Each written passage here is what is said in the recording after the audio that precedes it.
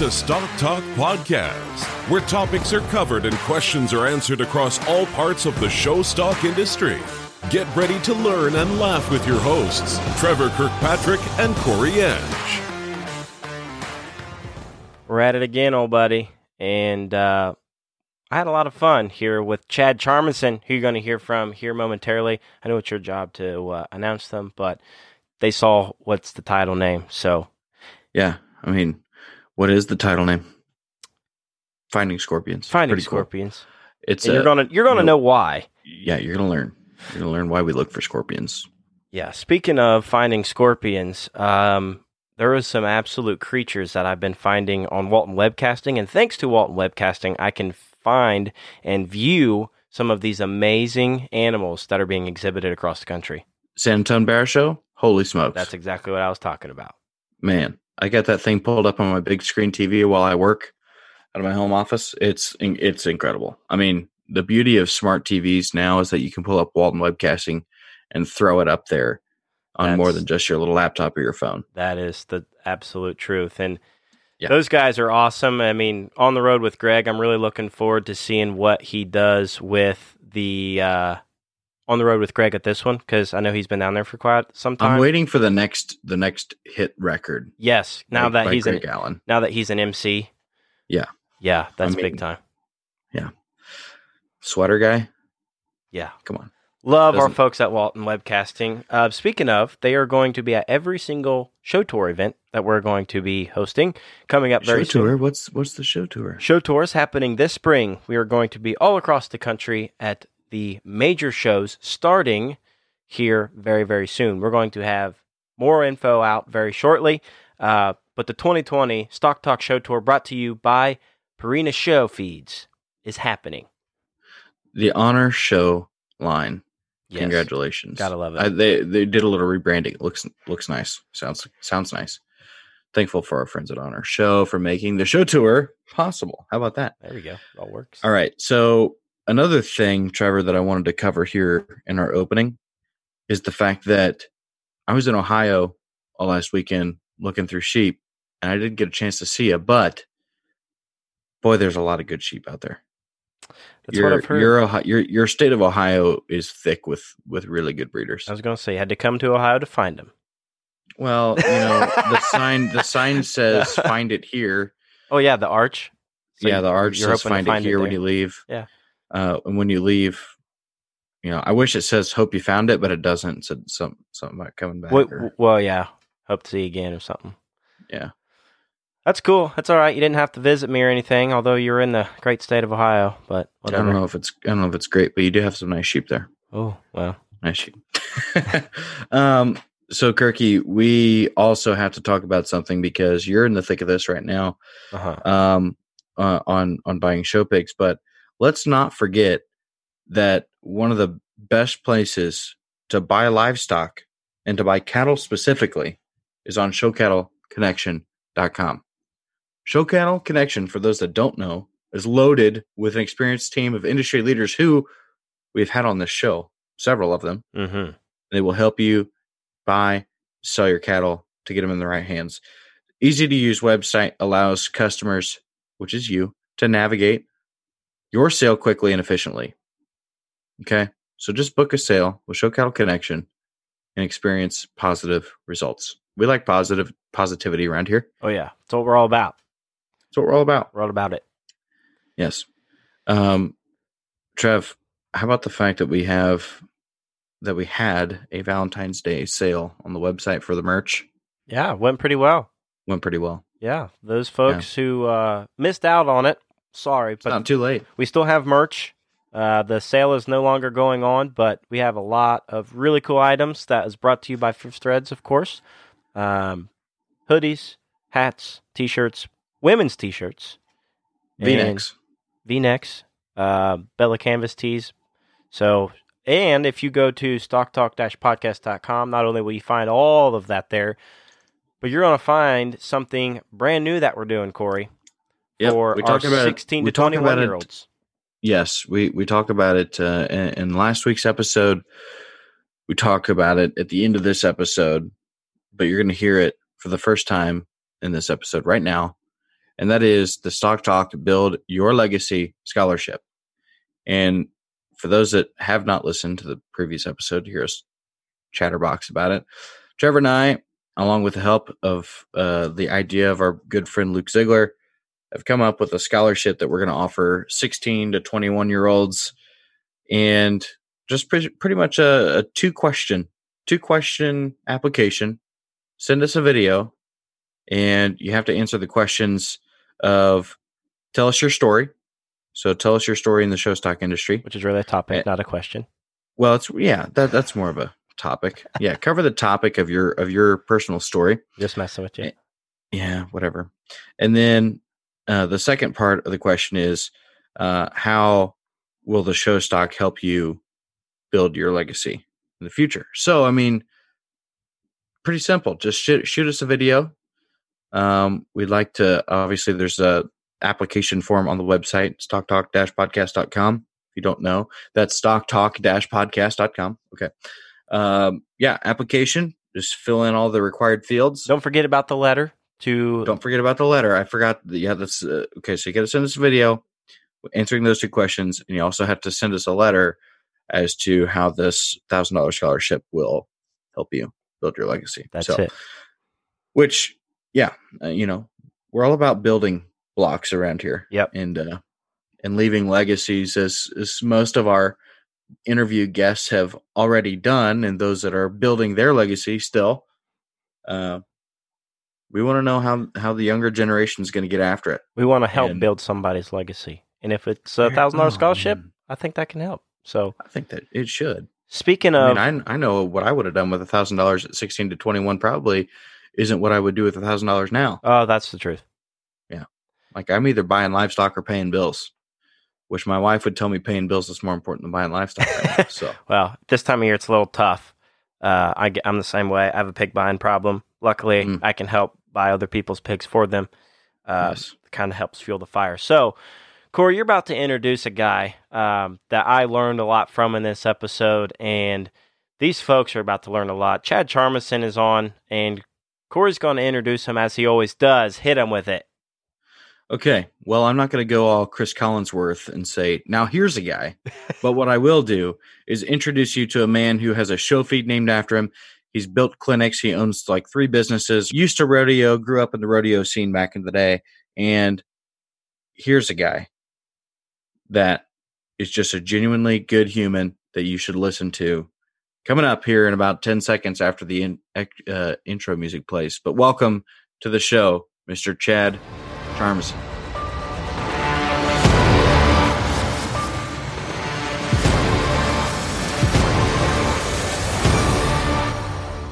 Chad, thanks for joining us, man. I know it's a very busy time of year, so when we get these guys on the microphone, Corey, we take note of it because we know they're extra busy this time of year. So, hey, man, thanks for getting on, and if you wouldn't mind, just tell us a little bit about yourself, where you're from, and, of course, what you do for a living.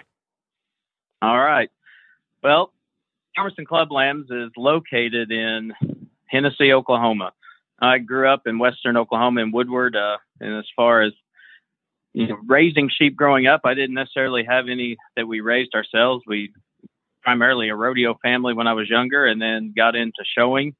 And I've been doing this the showing of sheep and livestock in general since I was young, but kind of took a liking to the sheep program itself, and we've showed growing up, we showed about everywhere we could across the country, not with a whole lot of success, but my parents still made it work to where they could take us there and make a showing at least, and hopefully not get completely slammed in the process.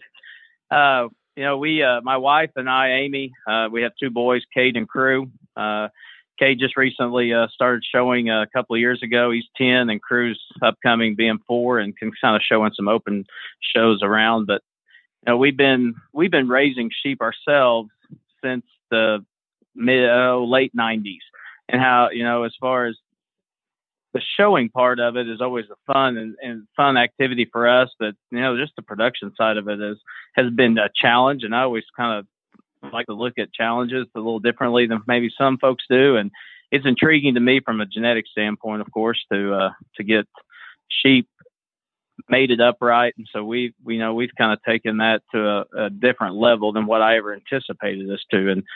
And being here in Hennessy, I think is a good location for us as far as being kind of central, relatively easy to find off of major highways at least. So we've been doing that, like I said, since the mid-90s. I was a ag teacher when I first got out of college there at Oklahoma State, and I taught ag for 8 years at Elgin, Oklahoma.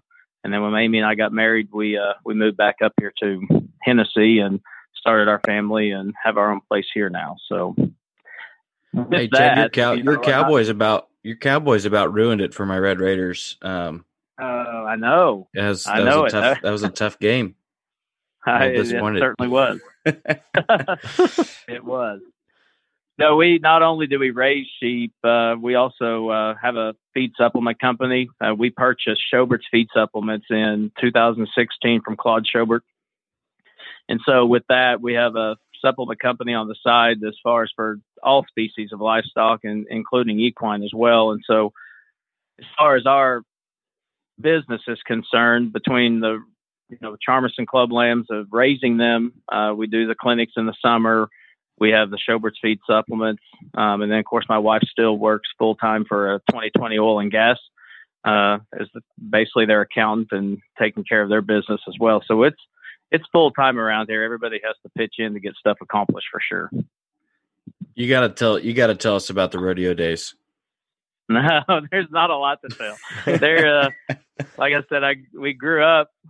That's my grandfather raised quarter horses, and that was one of his passions. And my dad team roped for several years until my brother and I were old enough to kind of get started. And it started just as minor as some little junior rodeos, all the way up to my brother took it to a different level than I did. He was a lot better at it than I was, and went on the road and traveled quite a bit. Went to college on a rodeo scholarship, and like I said, I figured out real quick that was not something I was near as talented as I needed to be competitive. So I stuck with something I felt more comfortable with. There you go. So you're saying you don't try to, maybe if you got a ewe that just won't get back in the barn, you don't try to get the rope out and see if you still got it? No, sir. Nope, I don't. There's been times I'd like to, but I haven't hardly picked up a rope since the mid-90s. So and haven't missed it much either. That's awesome.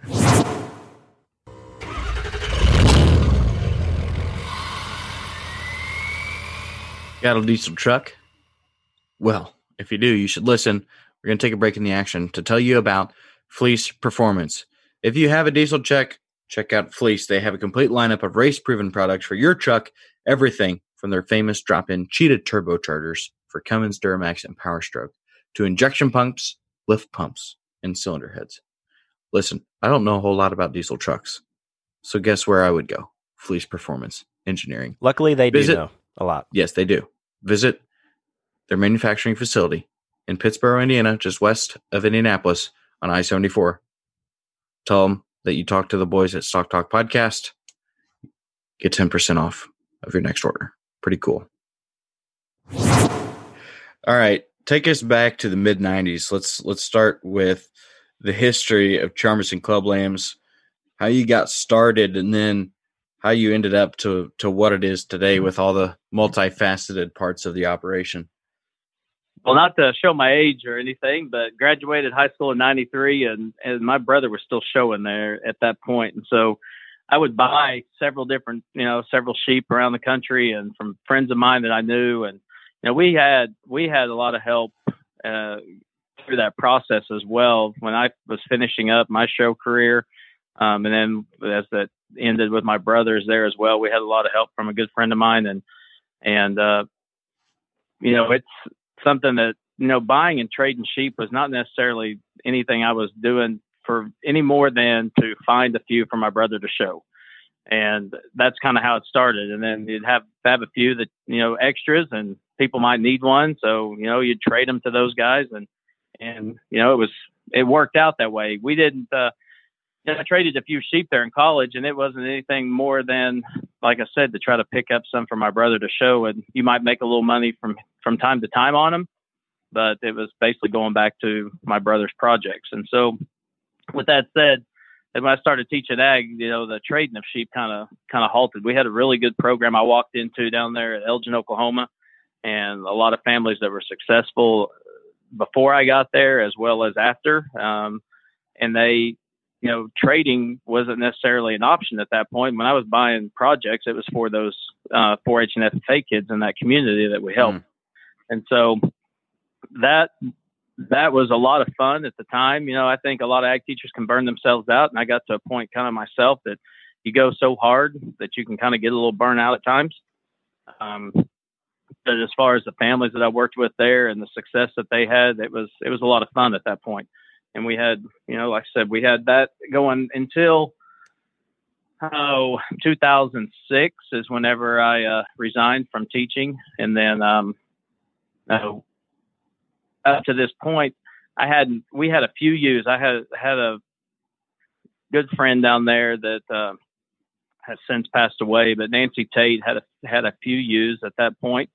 And Nancy and I become good friends, and she had a handful of females there that I kind of helped mentor as far as how to mate them up. And we had, good friends in the industry with bucks that we had access to. From Larry Shell at the time was helping us quite a bit as far as letting us breed to some of his bucks, as well as Impact Hams, Brian Riley in Wisconsin. And, that's kind of how our ewe flock started. Whenever Nancy passed away, we kind of accumulated all those ourselves and ended up with that set of females. And it went from being about 15 ewes at the time when we started, and we're running about 85 to 100 now. And so as we got started, it all started there in Apache, Oklahoma, is where Nancy was at, right next to Elgin. And that's how our ewe flock started, was there with her place. Wow. I love the history of the multiple programs. It's every time I talk to somebody that's been in it longer than me, it's always kind of cool to see where some of those old genetics came from and how ewe bases get started. Everybody's got a different answer. I love it. Nancy was a sister to two prominent flocks as far as Kerr, Tim and Becky Kerr that were there in that Carnegie area, as well as Martha White that was in the area, the Union City area. And those were Nancy Tate's two sisters. And so that's primarily where she got her start, with a handful of females coming from those two places. Wow, it's always interesting. Corey and I are always students when we hear the history of some of these successful folks like yourself. So with that being said, I know the mentors that I have, I wouldn't be here if it wasn't for them. So what are some of the mentors that you had in your growing stages of your multifaceted businesses, and what did they do, and what's some of the advice that they gave you to get to where you are now? I'd say that my biggest mentor has become a really good friend of mine. When I was teaching and out hunting and looking for projects for my kids to show that I was teaching there, I had ventured off to Wisconsin and met Brian Riley, and had never really been around Impact Hams or known what Impact Hams was at the time until a mutual friend of ours, Gene Wynn, had taken me there one time. And so with that said, becoming really good friends with Brian, I would consider him my mentor. I think he's been as influential in our program and our decision-making on the breeding side of it and the production side of it as much as anything. Brian has always been there, as advice, giving me advice on how to mate sheep. And for several years, while I was still teaching, and then even after a couple of years after that, several of our females ended up at Brian Riley's, at his place, and he would breed them and lamb them out. And then we partnered on that set of females and those lambs and the offspring. So Brian is, as far as somebody I look up to, and somebody that's done a lot for us and our program, and continues to do so, even for my kids' sake. I would say that Brian has been the most influential on our program as anybody. Brian's always been good with advice. Brian, when it comes down to just the nutritional stuff on ewes and babies and that sort of thing, and having healthy stock around, Brian's been very beneficial to have on my side as far as teaching me a few of those things and giving me some advice. Not only, like I said, not only from the breeding side of it and production side of it, but just on healthy babies and how to, keep those things in good shape. So many times you go to different farms and flocks, I think you have run into some different areas where you kind of scratch your head and wonder what's going on with those sheep. Are they healthy? And that's one thing I always try to, pride ourselves in, is having healthy stock. And I think Brian's one of those guys that it has that certain program that those sheep always look as ideal and at their best all the time. Advice on stuff as well. Brian is probably one of those guys that black and white. I feel like whenever we have a conversation, it's very black and white. He doesn't have any fluff in it for me. He tells me how it is. If my sheep aren't good enough, he'll tell me. If I don't like something of his, we can have that conversation, and nobody necessarily gets offended by it. And there's a lot of times whenever you're going through the production of sheep, there's years you just don't like them. And Brian and I've had several conversations throughout the years about, some days it works, some days it doesn't, and some years it's going to be a home run, and some that it may not be. You basically just have to regroup and figure out what your female base is. And to me, he's helped us on paying attention to what ewe families work and that sort of thing, and not trying to just gather females from several different flocks and make them work. You've got to kind of line things up from a genetic standpoint. And again, he's one of those programs I feel like has that accomplished. I mean, he may use one buck on half or 3/4, or sometimes an entire flock for 1 year, and that's the only way you figure out. I myself struggle with that a lot of times. Sometimes I don't take the advice that's been given to me. I try to venture out a lot of times to try something a little new and change things up. And obviously, there's going to be some that works on, some that doesn't. But Brian's grounded, and he's helped us a bunch on just telling us, keep your head up. Don't get frustrated with them. There's going to be good years. There's going to be some that aren't so good, but you got to keep plugging along and make good, sound breeding decisions whenever you're trying to mate those things up. Anytime you've got somebody that can humble you when you need it, as far as somebody comes in your barn and says, hey, that one's probably not good enough, I can respect that Sure. at times. So, but no, it's not always something you want to hear, of course, right? But right. Absolutely. But it is what it is, and it helps you move forward. Yeah, for sure. And I think one of the coolest things that you guys do, speaking of helping people move forward, and that is your clinics and your lame camps, or whatever people want to title it. I think that's something. There's several folks out there that do that type of thing, but it's really kind of cool to see how everybody prioritizes or does different things within their clinics and camps. So you mentioned right. you guys run those throughout the summer. So when did you guys start those? And we'll then start kind of what all goes into it. Generally the end of May. We'll start those clinics the end of May, and we'll run them all the way through the first week of August, or middle of August. It's for us. We can do little 1-day clinics and demos and that sort of thing in what I call the off season for when kids are in school. But as far as trying to get clinics scheduled, it's always easier to do it in the summertime when kids are out of school. Right.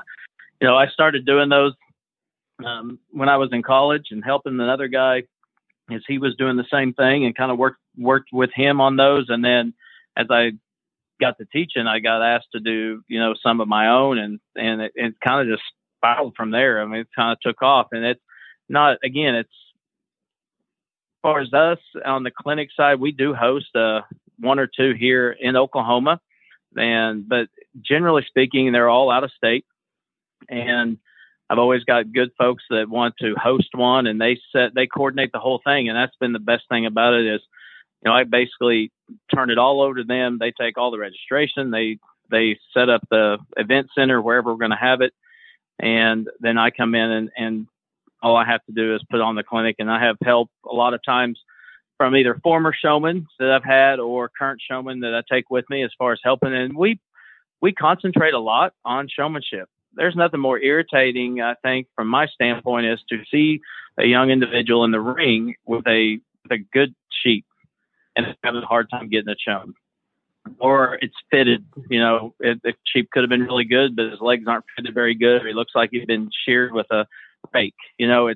So we concentrate a lot of times on the showmanship, and we work on showmanship as much as anything at those clinics. With that said, we still go over all products we use, and we've been with Weaver Livestock for several years now, and instrumental in some of those products that we use, from topical products and that sort of thing, and so and as well as their equipment that they offer. And so we'll have discussion about what it is and what's needed to take place on fitting those animals, and the best way to shear them and clip them. And a lot of times you find that so many folks are scared to death of fitting legs. And trust me, I was that guy too at one time. I didn't want to touch them. And when I started in this industry and fitting sheep and doing clinics, leg wool wasn't a big deal. We didn't hardly have any. And now shag and leg wool, or boots, or have whatever terminology you want to use for it, it's a big deal. And so we talk about how to, promote hair growth and wool growth, and how to preserve what you've got and protect it. And that's, again, I tell people, you still got to start with something. It's hard to get a lot of excess hair and wool on legs if you don't start with something. But so many times you'll see those folks that go through there, or you'll see some show up and you're like, man, that sheep should always leg wool out, or it fell out, or whatever the case may be. So at those clinics, we talk about several things. I mean, we have a feed segment that we discuss. We talk about feeds and additives, and then we talk about the fitting and, different products that we use on them, different types of clippers. We're big fans of Wahl, and we use all Wahl clippers on whenever we're fitting those sheep. And so we'll talk about that and the different types of blades you can use. And then again, our biggest thing is spending a lot of time in the show ring, and we work on showmanship. And I'll be the first to admit, I'm one of those dads, and I know Cade has to get the brunt of me a lot of times whenever I'm trying to help him on teaching him how to show one. And I think there's a fine line there where you can be, an educator on how to get those sheep trained. It's not just about, driving a sheep. And I tell everybody, my biggest statement to those kids as we're working on showmanship in those clinics is, your goal is to go out there and show the sheep and not put on a show. And I think there's a difference there. I think so many kids get out there and, there's a pose, and there's, the way you turn your head and tilt your head and squat and get all, different ways of presenting those things. And everybody has their own likes and dislikes. And I think everybody has a way of getting it done. But I tell them, regardless of your stance, or regardless of how your presentation technique is, your goal is to go out there and get your sheep shown, show the sheep, and not put on a show. And they laugh at it. Those kids, they're like, they never really thought about it that way. But you want to get everything you can out of those sheep. And so, like I said, at our clinics, we talk about everything, and we go over a lot of different stuff. But our primary goal is to try to make them better showmen. That's so important. And I'm glad you brought that up, because even in the pig industry, I help out with some clinics and do my own when I can and that kind of thing. But I think sometimes showmanship can get overlooked, and we get so focused on what these livestock look like and how they're fed and how they need to be managed and this kind of stuff, which is all important. But if they can't get driven, if their head's in the dirt, or if their legs aren't set right and they're arch-backed and low-necked and everything else, you're not going to get up there. You got to have a showman that knows what they're doing. So I love that concept, and to learn different things. And I always, I struggle too with, there's experienced families out there who have been to 3 or 4 or 5 clinics, but there's always times where you go to those and you learn more. So exactly, having those types of clinics, I mean, even when I'm the educator or whatever in some of them, I learn from the other ones that are doing their different type. Everybody has a way. But absolutely, that's awesome. So I tell them all the time, I learned something new in this industry every day, it seems like. Yeah.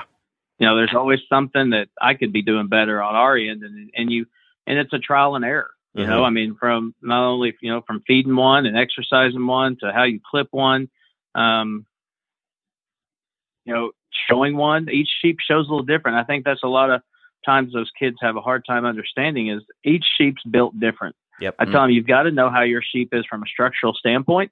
You got to know what the holes are in them. If they do have, there's no such thing as a perfect sheep by any means. And so each sheep's going to show a little different. And I think that's where a lot of these kids struggle a lot of times. And what we try to work those kinks out of at our clinics is knowing how your sheep is built. What are the good things about your sheep? What are the bad things? What do you need to try to show out of them? And some of those sheep, are a struggle. And I think there's ways of, engaging those sheep as I talk about at our clinics.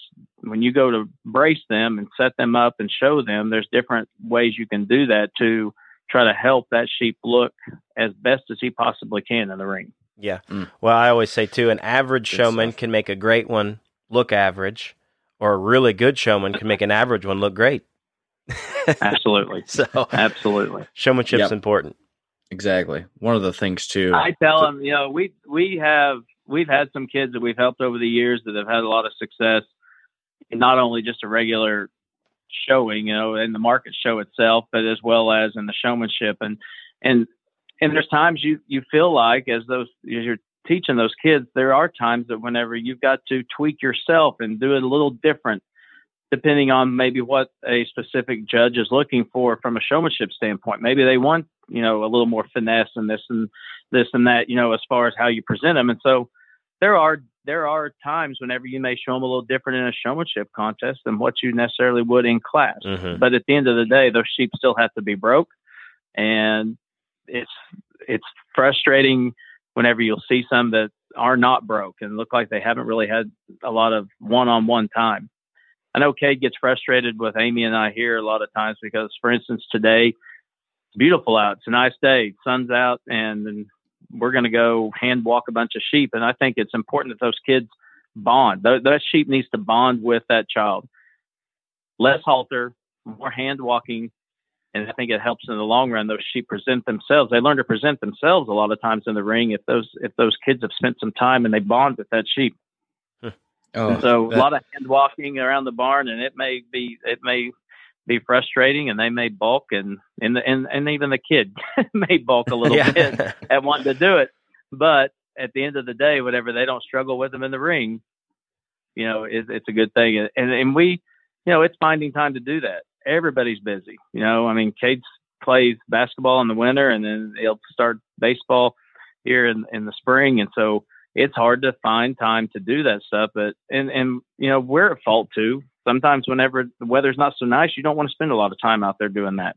And, go to a show, and if they're not walking out and doing right, then it's time to come home and let's fix that problem. So right. It's bonding with that kid. Those sheep will learn to bond with those showmen the more hands-on they are with them. Uh-huh. Yep. So you mean to tell me that the more that kids work with things, a lesson they learn is the fact that it gets a little easier the more work you put in? A novel concept. That's exactly right. Love it. That's the camp deal. I even think somebody like me or even younger stock people could benefit by going to one, Sure. Just it's the networking, the seeing how other people do things that maybe you could take home and try to improve yourself on. So that's cool. I love the fact most of the time people that I know that have been to either one of your camps or several others, typically they have a good experience the first time and they always come back because you can't learn enough in the first one. So that's right. That's right. Cool. It's a lot to take in. I tell we have a lot of families and kids that will repeat, and they may go to a clinic 3 or 4 years in a row. And there'll be others there. They'll be like, "You've been here how many times?" And their answer is, I think I learned something new every time I attend one. And like I said, it's hard to pick up everything in a 2-day clinic. You bet. It's hard to absorb all that. And that's the thing. It's like I said, we're fortunate that we have some families that will host those things and coordinate and put it all together. And that's kind of the way we've always done it. And we take on as many as we can possibly handle in the summer to where it will benefit, ourselves, and not only from the standpoint of those kids. When those kids come back and tell you, hey, I won my showmanship, even if it's on a county level. They might not have ever done that before. And it's kind of a proud moment. You know, you take pride in that you help the kid get something accomplished that they might not have in previous years. Exactly. So like I said, we're fortunate enough that those, you know, different families that call us or individuals, 4-H clubs, FFA teachers and ag teachers will call and say, hey, we'd like to host one. What's your dates look like? And they set it all up, and then we just try to coordinate and go from there. Yep. Awesome. Well, that leads us into our first segment we call Topics from a Hat. Topics from a Hat brought to you by Fierce Threads. Good folks at Fierce Threads do all of our screen printing and embroidery. Why aren't they doing yours? If they are, give them a call. Let them know that the boys at Stock Talk sent you. Anyways, fierce-threads.com. Visit today. Put your order in. Sale season is upon us. Nothing better you can give a customer than some merch. True, I know that. So, Chad, this question comes from Cameron on Facebook. So his topic is he's wanting to get his son started showing some livestock, but he's been out of the game for quite a few years. And he remembers how overwhelming live sales could be. And he's noticing online sales are now a new beast to tackle, especially for someone that's been out of it. So what advice do you have to making some buying decisions and making buying livestock less stressful for a first timer? Buying livestock in general it can be very stressful. You know, I spent all last week making a trip in Iowa, Wisconsin, Minnesota, South Dakota, Nebraska, trying to find sheep. You know, whether I was looking for our next stud buck that might work in our own program, or buying or finding some show lambs for my son or some other families would help. So many of those sheep in this day and age, there's a lot of those sheep that are not necessarily available off the farm anymore. They've got scheduled sales that they do, whether it's online with SSP or SC, you know, Willoughby as well. There's already some of those folks that are going to put those sheep in an online sale. We'll still have some of those farms we visit that you can buy them and you can purchase them off the farm, which is ideal for me. I like that as much as anybody. But the stressful part of it is, to me, is if you're trying to purchase those things and you're in making the rounds, you know, for new guys that are out, young kids just getting started, they may not know where to go. And you can look online, and I tell everybody there's very few sheep that we purchase ourselves that we have not at least been able to see in person, put our hands on, or some of my good friends that have seen them and I trust their opinion and can feed off of them, and they can describe the sheep to me if I haven't been able to make it to that particular farm to look at those sheep. I think it's important that you see them, even though it's not always convenient. And that's probably the most stressful thing as to what does that sheep look like in person? What is the good and the bad and the ugly, so to speak. But stress-wise, it stresses me out every spring. Whenever it comes time to, I was going to say, the stress part usually never leaves. Yeah, exactly. I mean, that's the thing. My wife and I have this conversation a lot this time of year as to, you know, how many sheep do we need to buy? Where are we going to find those? You know, what is available? What can we afford? That sort of thing. And so, you know, it takes a lot of time and effort to go out and hunt those things. And it is ideal. The online sale, it is very ideal for those guys that are, you know, sitting there at home and not knowing where to go, not knowing who to talk to, or where to get some help. And I will tell you this, that there's been very few times that if I haven't been able to see those sheep, those breeders they don't want to necessarily blow smoke up your tail. They want to be honest. They want to tell you up front what the good and the bad is in those sheep. And so I encourage people, just pick up the phone and call those guys and ask them, you know, say, hey, I'm kind of looking at this one, you know, here's kind of where I'm at on my budget. I don't, you know, necessarily know if that's going to work. Can I buy that? You know, they'll tell you. I mean, most of those guys that are selling sheep online are going to be up front and say, hey, you know what? I appreciate your enthusiasm. I think that sheep's going to be really good, but there's a pretty good chance that he's going to sell as a buck. even though it's a buck weather option or ram weather option on there, pretty good chance it's going to sell as a buck. You might get blown in the water. I tell you, there's a thinner one down the line, say lot 25 or whatever, that I think has the potential of being pretty nice. The person might get bought reasonable. Right. So I think that takes a lot of the stress off of those new guys that are out there trying to find those things. And again, I utilize that. I'll call some guys up and say, hey, what do you think of this one? And I've been fortunate enough that they'll shoot straight with me.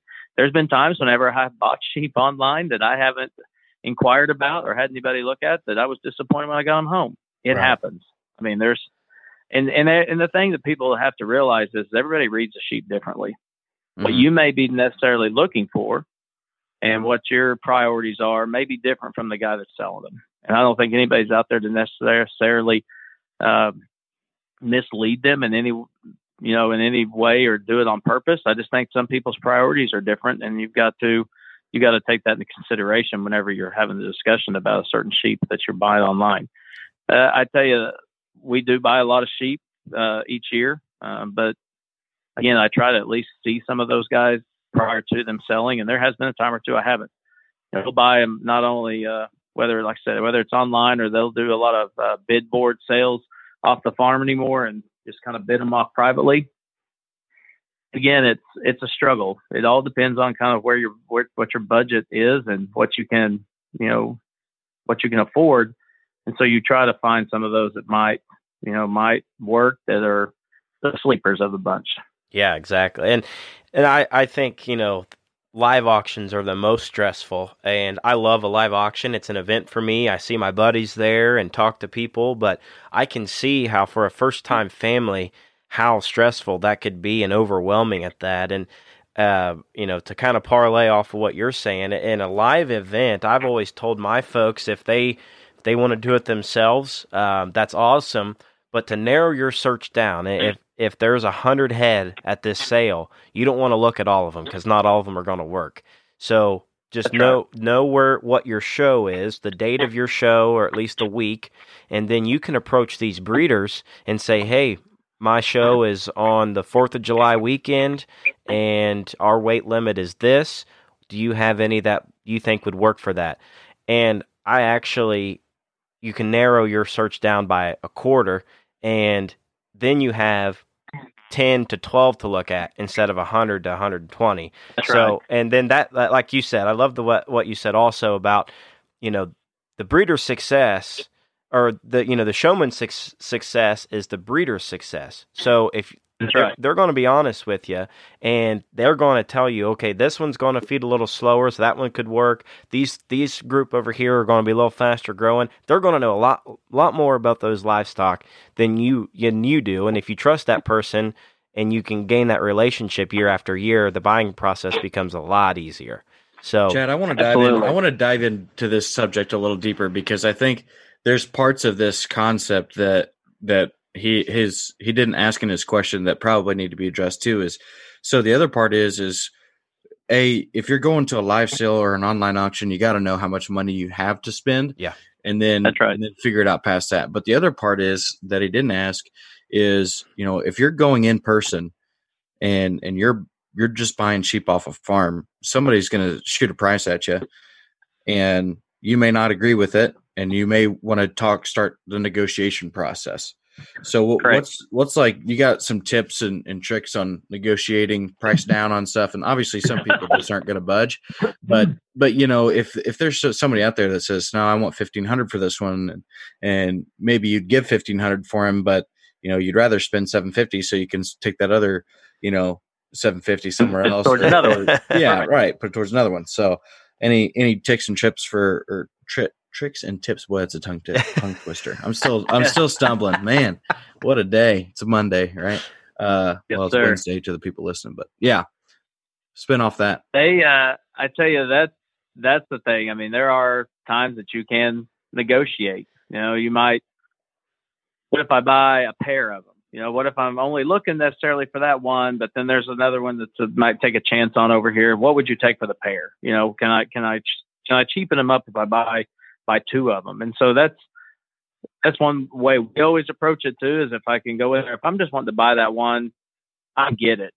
from our standpoint, I see it as well. I'm coming, I'm going to somebody's place and I want to buy that one individual I think is a Scorpion, then I'm probably going to have to pay what he's asking for. But if there's a chance I could buy 2 or 3 of them out of that deal, then yeah, you could probably get them to come off that price a little bit.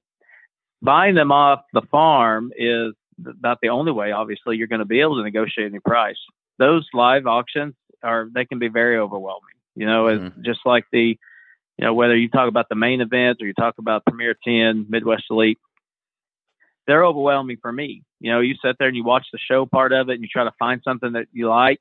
Then whenever it comes auction time, I mean, they're going through there so fast that it can be a little mind boggling, like, well, what if this sheep's selling before another one that I kind of liked, or the one I liked originally is selling way down the line, but if I pass up this one, that's tough. Then I can't afford the next one. What am I going to do? Yep. And so it is stressful on that part. And it's easy to get caught up in those sales. I've done it myself, especially if you're buying them or you're trying to buy something and you notice that who's bidding against you is competition. It's easy to get wrapped up in there. You're like, next thing you know, you're like, well, I planned on spending $1,500 and I just spent $3,500. Yeah, It's one of those. Right.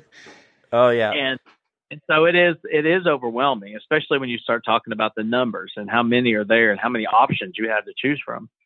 Where, buying them at different farms, and I tell people all the time, I mean, I work with a kind of a set number of breeders that I'm comfortable with, not only how those sheep have fed out for myself or other families that we work with, know kind of how they are from a genetic standpoint, and I tend to go back to those. Do I venture out to new places?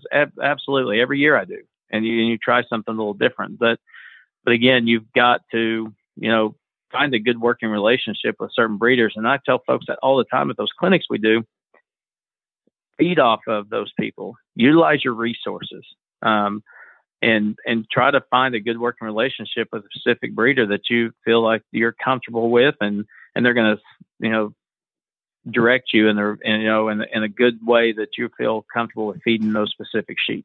Yeah, no doubt. Now, I want to jump into a controversial topic that surrounds this perfectly. And that is, okay, these sales are stressful. We've established that. But what are your thoughts on those family who hire somebody to just go do it for them? And what are also your thoughts on those who think negatively about this process, of those who just go out, place livestock for these families, but then pay them for their services?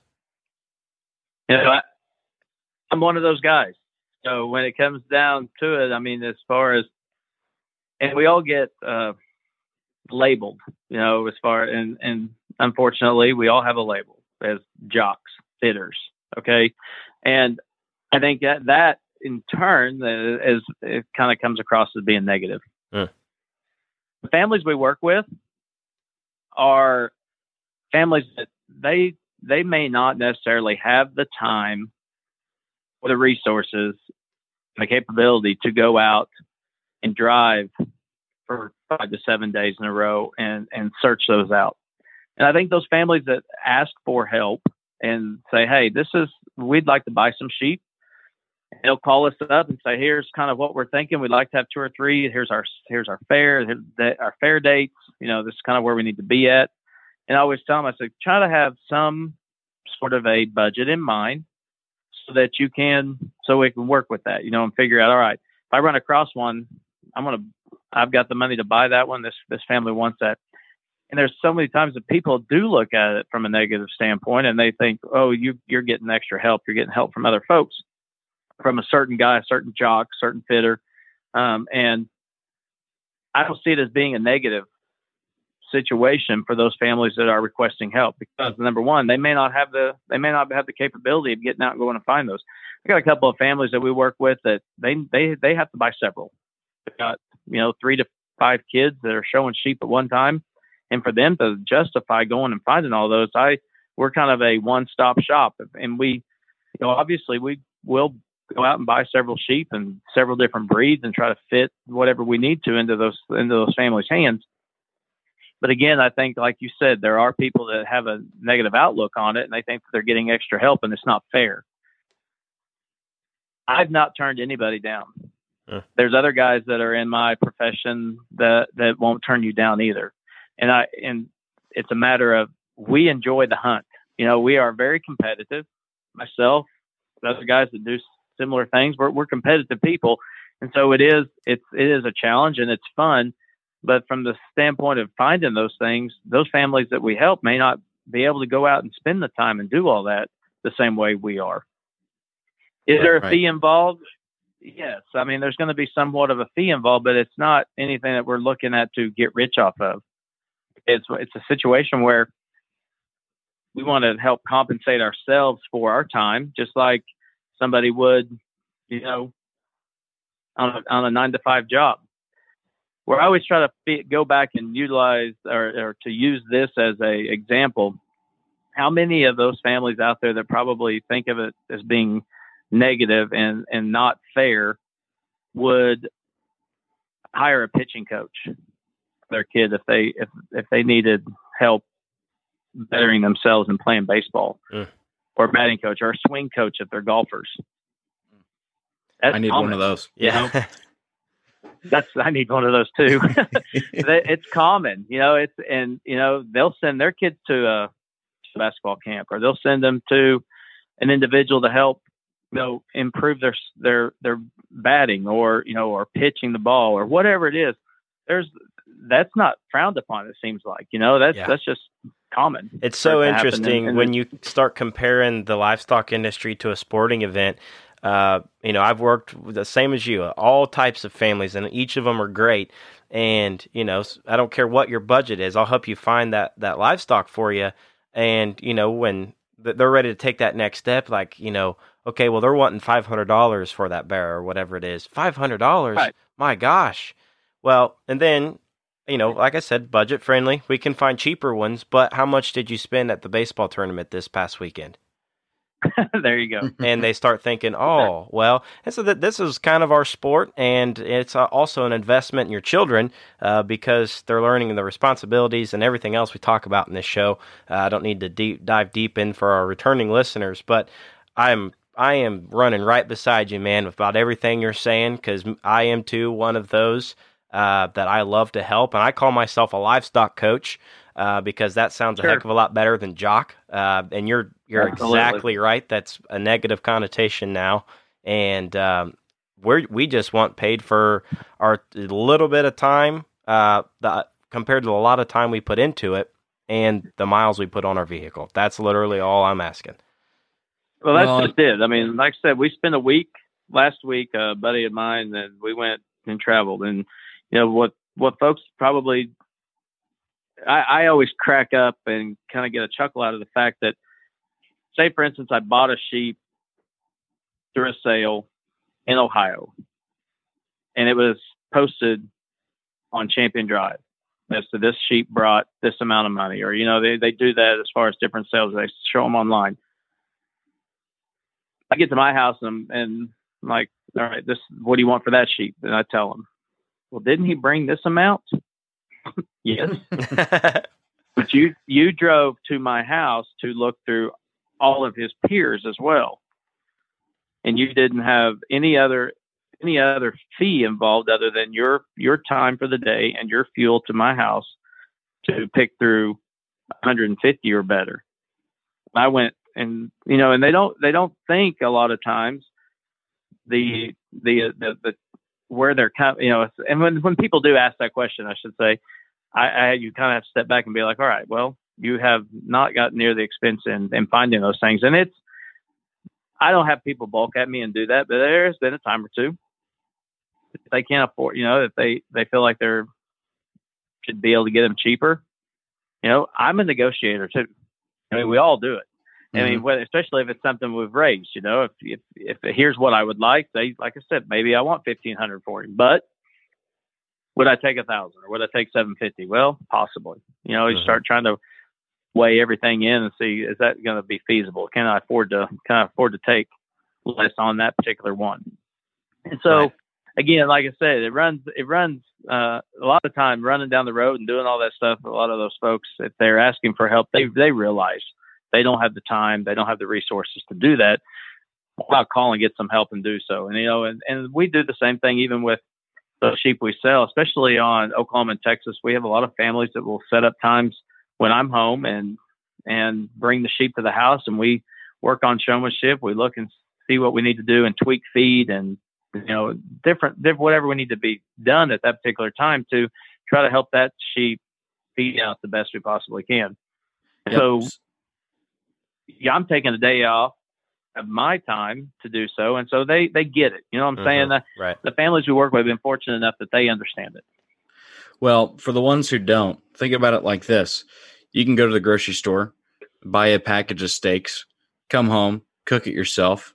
You may not be very good at cooking steak. I don't know. But regardless, right. you can do that. Or you can go downtown to the nicest steakhouse you can find, get you a prime cut of meat grilled by a professional, and sit in front of your plate, and all you had to do is walk in the door and drive there. Yeah. So, and walk away and not do dishes. And walk away and not do dishes. That's right. So that's if you're ever in question of the reason why, things are the way that they are when it comes to Trevor's livestock coaches. Yeah. Right. Think of it exactly like that. If you're going to go pay to have a nice steak dinner and not worry about anything else in the procurement or the dishes afterwards, that's the same thing when working with somebody that's going to help you find your livestock, help you feed, Absolutely. all that kind of stuff. Got to work, Absolutely. But it's helpful to have somebody out there that really knows what they're doing. And to those that talk on it negatively and say that it's not a teachable moment to kids and it's not part of the process, it's not how things used to be. You're right. It's not how things used to be. But I will say this, that those kids get just as much out of this project by working with somebody that's experienced and can help them along their journey just as much as the next kid that's getting their butt beat standing fifth in class every time at their county fair because they haven't gone out and sought out the help because they're doing the way things have been always been done. So I digress. That's my 2 cents. That's a good topic. That's a great topic.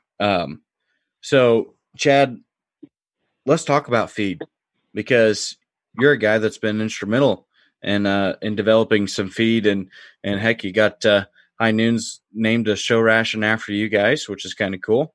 And you've helped out with a couple other products that they carry too. And so talk about that, why you decided to develop your own feed, first of all, how you feed it, and then some of those other products that you've worked with. We growing up, we had a mill that was about an hour and a half from our house, and that's kind of where we always had a ration made, and they had that ration developed there. And so you get accustomed to feeding a certain type of feed, and there's several feeds out there that work.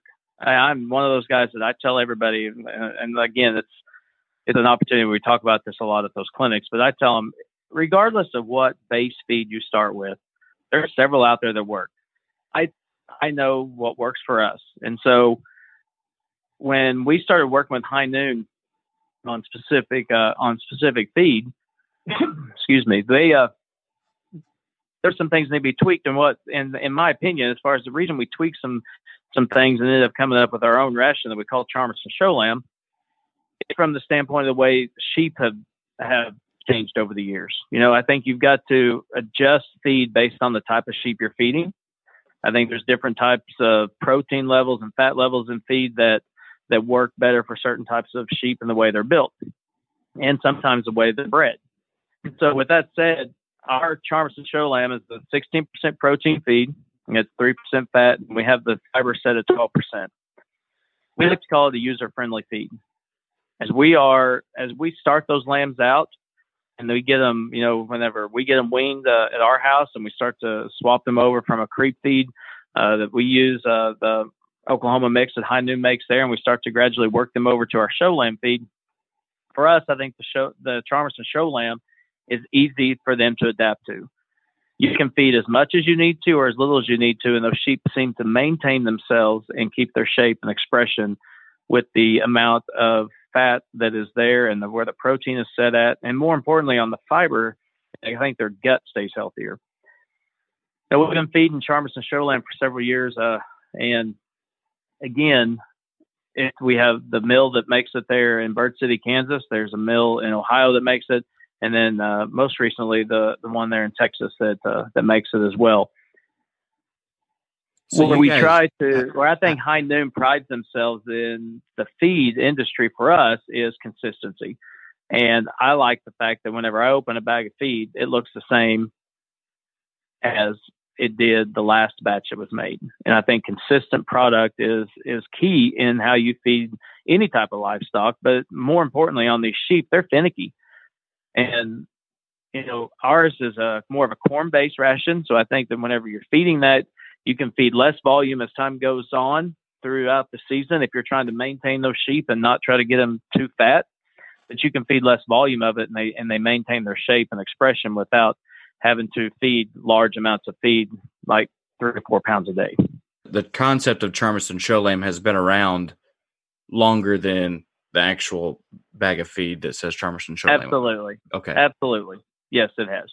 Yep. And so, like I said, High Noon picked it up to where we struggled whenever that mill shut down. When I was teaching at Elgin, this mill was actually located in Burlington, Oklahoma. And so I would drive, or one of my parents would, they'd take turns and go and drive and get that feed, because I was accustomed to feeding it. I knew how it fed. I could coach them and advise them on how to feed that specific feed. When that mill shut down,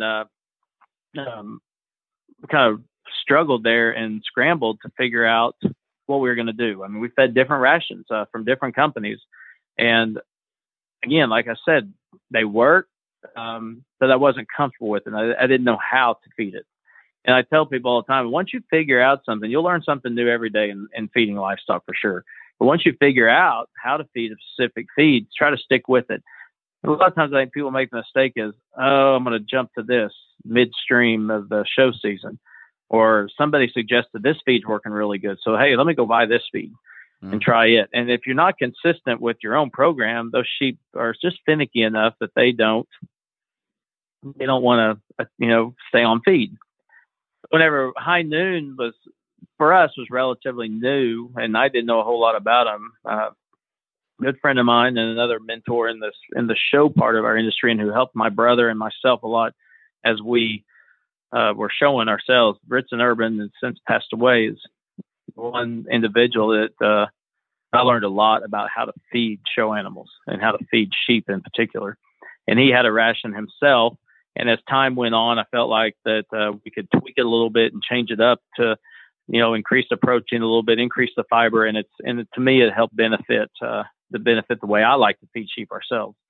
And so as we tweak that Charmison Show Lamb, there'll be times whenever you feel like you're not giving enough volume, and so you gotta have something to make them feel satisfied and they feel like they're comfortable. And again, there's different types of fillers out there.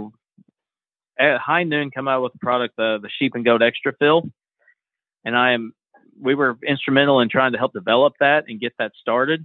We fed some different fillers throughout the last couple of years, just because High Noon didn't have a specific filler that I was comfortable with. And again, since we got that in for sale now, that product, the Extra Fill, has been very, very key in our program. I think that stuff, as far as making those sheep feel satisfied, again, it's a 6% protein, not real high protein. You've got basically a 1.5% fat. So you're not adding a lot of protein or fat to it, but fiber-wise, there's 30% fiber. Huh. And so you're getting some added fill as far as just roughage products that are going to help them maintain their fill. I mean, in today's world, it seems like more and more show lambs need to have a little more swoop to their belly, so to speak. Okay. You want to be deep in their flank. I'm not a big fan of having to leave a lot of excess belly wool on sheep, because I think it looks fake. You're not disguising that or fooling any judge. And so you want to find something that's going to help maintain that lower belly in those sheep and make them appear to be a little shallower chested and have a little more fill from their sheath back on, speaking of wethers. And so the extra fill for us has been very instrumental in our program as far as making those sheep appear to be a little fuller. And more importantly, you can feed less of your base feed a lot of times and supplement it with the fill, and they're still comfortable, and you still maintain that look from the side on those sheep as far as keeping enough rear flank in them. Well, in 2020, alfalfa hay just ain't going to get it done. That's true. You're right. You're right. I mean, it's just, you've got to have something a little different. And, like I said, there's some, cottonseed hulls and some ground up corn cob and some oats and a lot of roughage products, basic roughage products that people, you have to understand all those roughage, it moves through them. They're going to digest that relatively easy, and it's going to move through them. But whenever you try to keep that rear flank, you got to have something in there that's going to help expand that and swell. And you want it to, again, some need less than others for sure. We've got a couple of sheep that just do not necessarily need it. They stay full as a tick as it is. There's some that we want to get more body in them. And again, I think this has been ideal for the way we like to feed sheep. And I needed something to help maintain them or, again, drop some more flank and get some more body in them. And the thing that's nice is so many of those fillers, it seems like a lot of times as we were using them before we had the extra fill, sometimes the sheep just wouldn't eat it. They didn't want it, whether it be a pellet or whether it be, straight cob or anything like that. There's a lot of times those sheep just don't desire that, and they'll leave it. And so we wanted to try to design something that they would at least eat. When you mix it in with your other ration and your other additives and stuff, something that they will consume. And we've had good luck with them wanting to eat this and then staying on feed with it. Cool. Yeah. Not just a whole lot of guys out there that have a show feed that they developed while raising livestock. I mean, there's guys that dabble, I know, and some, making their own rations because paying $15 to $20 a bed for feed just to feed your ewes is a little outrageous, but some people do it. Doug Edge, I'm talking to you. Anyway, like I said, it's been, Burlington Mill there in Burlington, Oklahoma is where a lot of it, where we started as far as on that specific type of feed. And again, good friend Ritson had developed one off of that as well, and then we kind of tweaked it from there, and have developed ours. And I learned a lot just about feeding sheep in general from that gentleman, and then just kind of taking it from there. Yeah, that's absolutely. Feed talk's always interesting, and you could talk for hours on it. And like I said, it's pretty unique to have your own name on your own feed. So I had to talk about that. Now, speaking of feeding the animals, we know the nutrition behind it now, but it always seems that animals, I'll do this across all species, but those fed in the South, and let's focus on lambs, those lambs fed in the South are fed and managed differently than those up here in the Midwest. Do you agree with that, and what kind of differences do you see if so? I do, primarily because environment's different. When you start talking about trying to feed sheep in the Midwest, for instance, those things are generally needing to be ready a lot sooner than what Oklahoma shows or even Texas shows are. Meaning they've got to have them ready in July and August. And so they're pushing. And so when you start thinking about volume of feed and in general, they're going to feed a lot more volume. They may even have tendency to feed 3 times a day where we're accustomed to feeding twice a day. And so they are fed different in the Midwest a lot of times, and they're pushing on those guys, trying to get as much grow out of them, as much condition on them as they can, so that they can get them to a certain stage in their maturity to where they have an opportunity to exercise those things and try to help them with overall muscle development. And so, yes, I do believe that they are fed differently up there. In the state of Oklahoma and the state of Texas, we don't have to feed as much volume early on. We don't have to have them ready. Like our state fair, for instance, Oklahoma, the one in Oklahoma City is in mid-September, and then we go first week of October for Tulsa State Fair. We're able to coast those things and let them kind of do it gradually and slow. And so we may not be feeding more than, some obviously, if they're thinner and they need to be pushed, we'll feed a little higher energy and add some fat like the High Noon Shine 'em Up to their diet. But we don't have to feed as much volume and make them grow as fast as what they do in the Midwest. and we coast them and we feed. I mean, the thing is, so many of those sheep are fed for 13, 14 months. Right. Where they're in the Midwest, they're done with them in, July and August. So they've got to get as much out of them as fast as they can, and they got to push as hard as they can and still try to keep them on feed. A lot of times sheep are just finicky enough that whenever you start getting too much volume at them at one time, they'll go off, and then you're trying to start all over again, and they take 2 or 3 days. So a lot of folks, even I've had some that we work with that'll feed, 3 times a day, smaller volumes of feed 3 times a day, and they end up taking in a lot more than what they would if you offered them the same amount twice a day. And so, I think there is a difference, and that's, for me, that's part of the reason why is the fact that there's different times they have to have them ready. Gotcha. No, it's always, they seem like those ones down south are always a little older, and that makes sense because demographically you're having them for longer shows, and those shows are later in the day. So that's always interesting. But that's one of the topics I wanted to bring up. Anytime we have somebody in a different region on the microphone, it's nice to gather that information. Yeah. So Chad hit on that just a little bit too. Is like, sheep especially. I mean, hogs is getting there and cattle too, but we're starting to feed these wethers longer and older. What's your thoughts on that? Is that a good move? Does that affect genetics and breeding? And what's your thoughts on that? There are a lot of sheep in the industry that the guys are raising that are going to feed longer than others. Okay. So, we've had, again, you've got to think about ultimately how much internal fat those guys are going to have in them by the time they're 13, 14 months old. We feed sheep a lot longer. For years, we always like to have, especially going into, say, for instance, our shows in the spring, looking at OYE being in the middle of March. Theoretically, we thought we needed March and April sheep. In today's world, a lot of times there is a market for March and Aprils, and I think that you can get some of them there, but so many of them, it's hard to get them there in terms of their maturity, especially whenever you're showing against some that may be the same size, the same weight, but they've got 2 months on you in terms of age. Right. They've had 2 more months to develop more muscle, more shape, more internal fat, more condition, outwardly as well. So we do feed them a lot longer than we used to. I mean, for instance, we have good luck feeding some, mid-February sheep that will be, right at that 13-month-old stage going into OYE. We've also got a few that we've ran even longer than that. We've had some January sheep that we've ran all the way to March, and it's doable.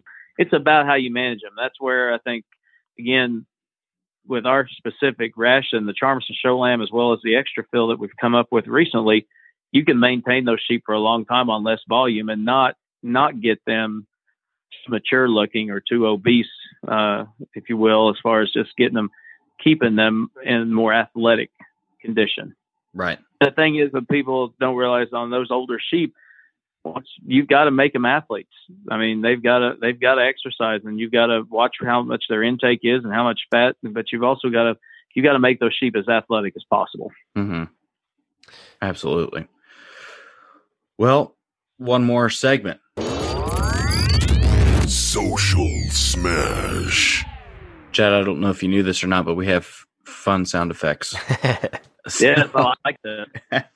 So we talked a little off air about your social media presence, which for you personally is hardly existent at all. But we do want your take on social media and what your pet peeve is. But before we do that, I'd like to mention that our segment sponsor for Social Smash is brought to you by Brad Hal Ford. The folks in Kokomo, Indiana have award-winning customer service that will put you in that nice new truck. You should have done it before tax season, but you can still do it. Go get yourself a nice brand new Ford truck to drive down the road, haul your kids' rig to a show looking sharp, and make sure that you don't break down. Get that new truck. Might as well buy the wife or the girlfriend an SUV while you're at it. Just soup up the whole rig. Yeah, if you're really messed up on Valentine's Day, you can get them a new truck. How about that? New ride. So yeah, Chad, this segment is all about just some pet peeves we have on social media and or just the industry in general. So maybe what are some of those pet peeves you have, and how do we correct them? Like I kind of mentioned off air, there is social media. I'm not into, to be honest with you. My wife Amy would be laughing at this segment for sure, because I don't pay attention to a lot of social media. I don't have my own personal Facebook page either, and again, I think there are some advantages to social media, and then I think there's some disadvantages. As far as social media goes, for myself, I get irritated a lot of times looking at other, social media. So therefore I try to just avoid it at all costs. But from an advantage standpoint, I think there's a great way to market not only your program, whatever you're involved in, whether it's raising livestock or trading livestock, feed sales, whatever. I think it's a great tool as far as promotion. And so many times anymore, it's how a lot of things are promoted and how they are sold. Somebody will call me up, people that I do some business with are like, "Hey, we posted pictures on our Facebook page," and I'm like, "Great, now I got to go figure out how to find them," because I don't know. So then I'm like, "Just send me the pictures." They're like, "We've already posted them. They're on Facebook." And so I'm like, "Okay, this is wonderful."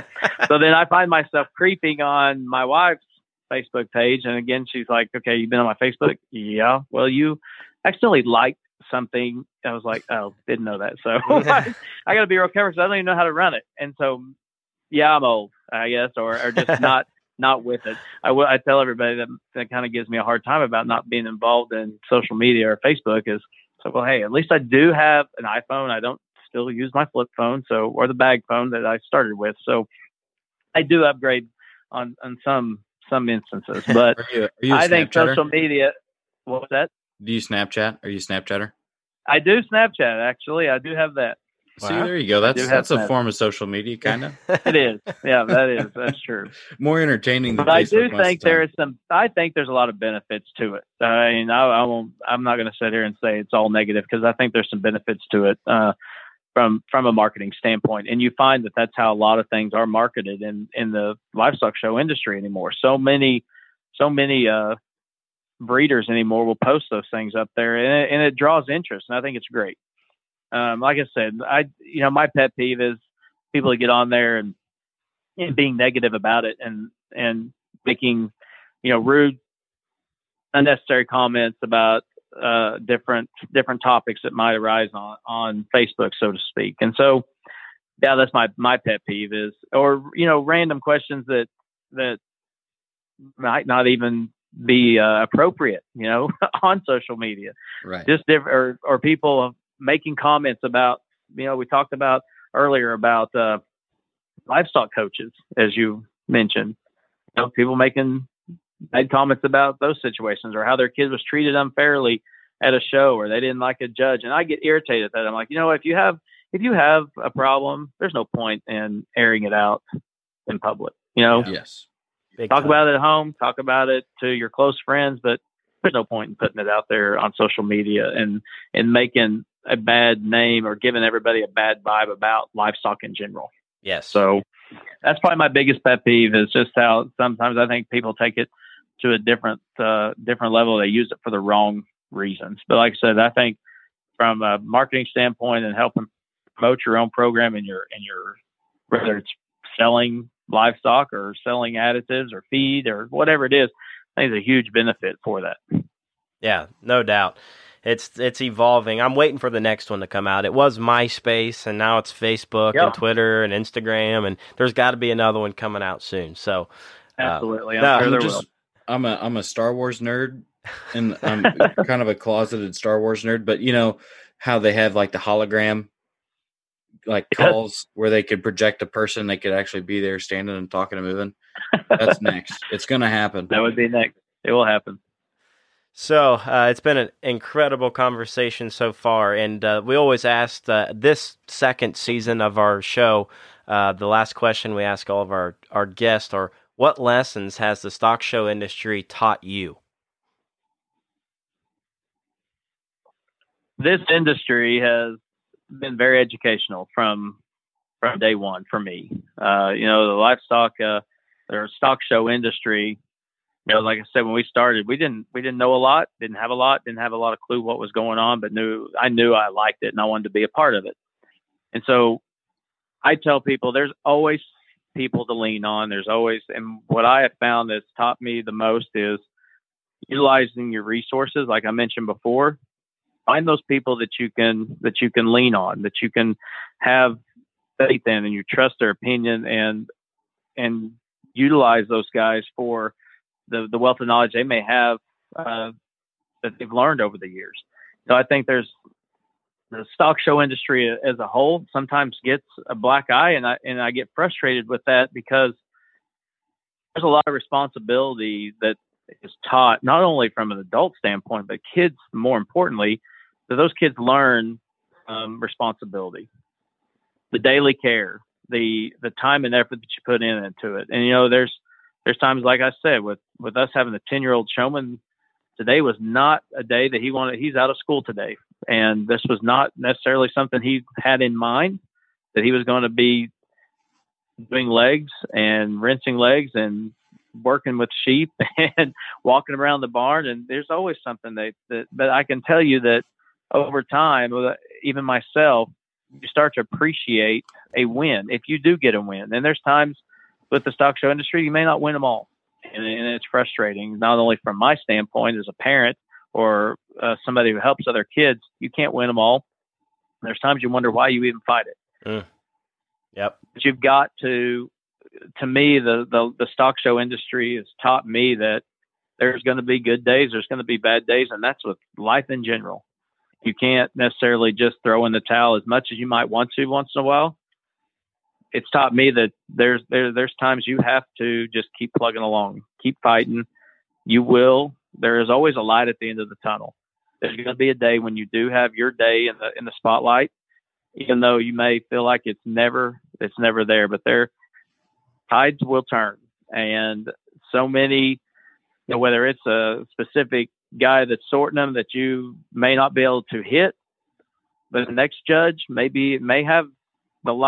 like the type of sheep that you're dragging. And so you've got to keep rolling with it. As far as from raising sheep, to kind of change the subject off of showing them, as far as raising them, again, like I talked about whenever we was talking about Brian Riley and mentoring me through a lot of times whenever I question, why are we raising these things? We personally have had a kind of a rough spring here with our own program. We've never dealt with some Cache Valley, and we've had to deal with some Cache Valley this spring. And I had no clue what it was when those lambs started hitting the ground or attempting to try to come out. And, we've never had to deal with that. We haven't had a lot of abortion issues. And this particular year, it's been trying. It's made us wonder why we're doing this, or makes you not want to go to the barn whenever you see one lambing on the camera, thinking, is this going to be another wreck? Is this going to be another mess that I'm having to pull out of this ewe? Yeah. It might be different next year, and what few we may have on the ground this year look really good. I'm pleased with what we have on the ground, even though we've got some ewes that babies didn't survive or some that they aborted. So I'm pleased with what we have. And so you got to look at it from the standpoint that everything happens for a reason, whether it's just life in general. Everything happens for a reason. And to me, what I've learned from this industry is that you've got to just take one day at a time and keep working at it and learn from your mistakes and try to get better. Absolutely. Well, we appreciate taking time out of your busy season so far and even today. So the folks are going to really enjoy this one, because I certainly have. And Chad, we appreciate all your knowledge, and we look forward to getting this episode out there. It. Yeah, I'm glad to do it, and wish everybody a healthy spring and good luck in this show season. Cool. Well, thanks, Chad. I don't know, Corey, but the more and more we talk, the more and more I learn. So I'm hoping the folks are getting a little bit of something out of this, because I sure did. So Chad's a great guy. Hope to talk to him more in the future, and sounds like he's got a lot of things going at once.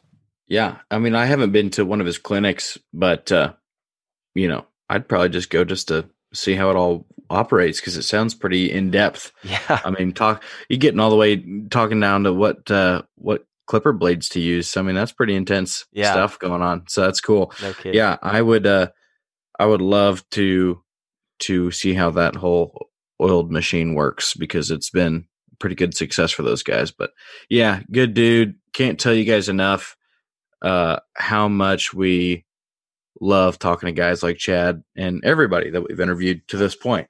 And it's been fun. And thank you for sending in your topics and your questions. Yes, continue to do that. And while you're doing that, thinking about Stock Talk, visit us on stocktalk-podcast.com and give us a 5-star review on iTunes. Would really appreciate it. And we have a scholarship to come up. Anybody that may know about a scholarship or need one, it's $1,000, and you get a future feature on Stock Talk episode. Plus, we got a show tour coming up here in the spring. I'm looking forward to that. So that's right. A lot of things going. That's right. Plug in Edge Club Lambs one more time. Barn's open. Come find us. There we go. Online sales March 9th, March 23rd. W Livestock. Love it. I'll be around. Give me a call. Guys, we wouldn't be doing this deal if it wasn't for you, and we truly mean that. We get more and more people every week listening. Keep spreading the good word, and share what we put out there on Facebook and Instagram and Snapchat and Twitter, because we're on all of them. Guys, you are absolutely incredible. This has been another edition of Stock Talk.